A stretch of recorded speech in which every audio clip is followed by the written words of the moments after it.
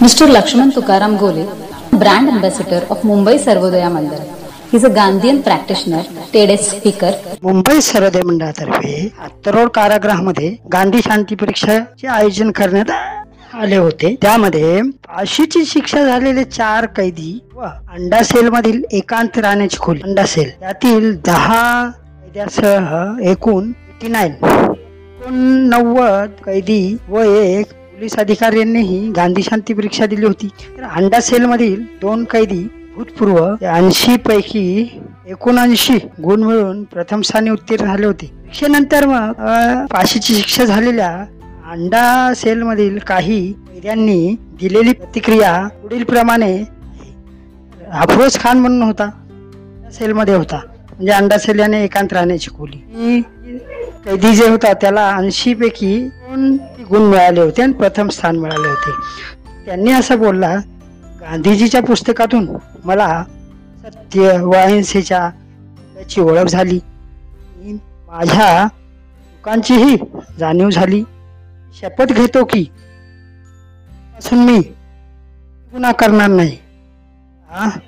चुकले आहे की शीलता त्याला मोठे करते। ही धर्माच्या व पंथांच्या बरोबर प्रेमपूर्वक व्यवहार केला पाहिजे।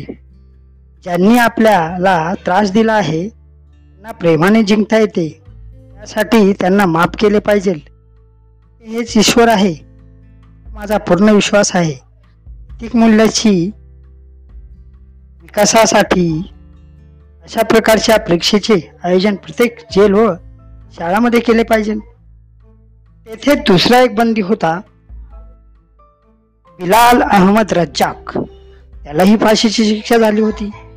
त्यांनी असे प्रतिक्रियामध्ये लिहिले, नंतर महात्मा गांधींची आत्मकथा वाचल्यानंतर आयुष्यात मोठे परिवर्तन झाले आहे। सत्याच्या शोधासाठी केलेल्या प्रयत्नाबद्दल मी दंग झालो। प्रत्येक वेळी केलेल्या गोष्टीपासून स्वतःला वाचवले, लोकांच्या आनंदासाठी आपले आयुष्य वेचले। त्यांची पुस्तके वाचून मला कळाले की लोकांचे भले करण्यासाठी जीवन जगले पाहिजे। आत्मकथा वाचल्यानंतर मी हा मार्ग स्वीकारला आहे आणि त्याचे आजन्म पालन करेन। येथेच एक अजमा खान म्हणून फाशी लागलेला शिक्षा झालेला एक कैदी होता। त्यानेही त्याच्या प्रतिक्रिया लिहिल्या। परीक्षेनंतर गांधी शांती परीक्षेनंतर गांधीजींच्या पुस्तकातून वाचल्यानंतर मला माझ्या चुकाची जाणीव झाली। चुकांचे प्रायश्चित करता येते आणि आपणही चूक सुधारण्यास व माफ करण्यास शिकले पाहिजे, याची जाणीव मला झाली। त्याप्रमाणे कायद्याचे शिक्षण घेऊन वकील बनायचे ठरवले आहे। म्हणून मला जे खरोखर निर्दोष आहेत आणि वकिलांची फी देऊ शकत नाहीत साठी लढायचे, माझे जीवन लोकांसाठी काम करायचे, संस्थांसाठी समर्पित करायचे आहे।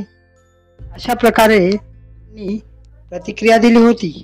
धन्यवाद।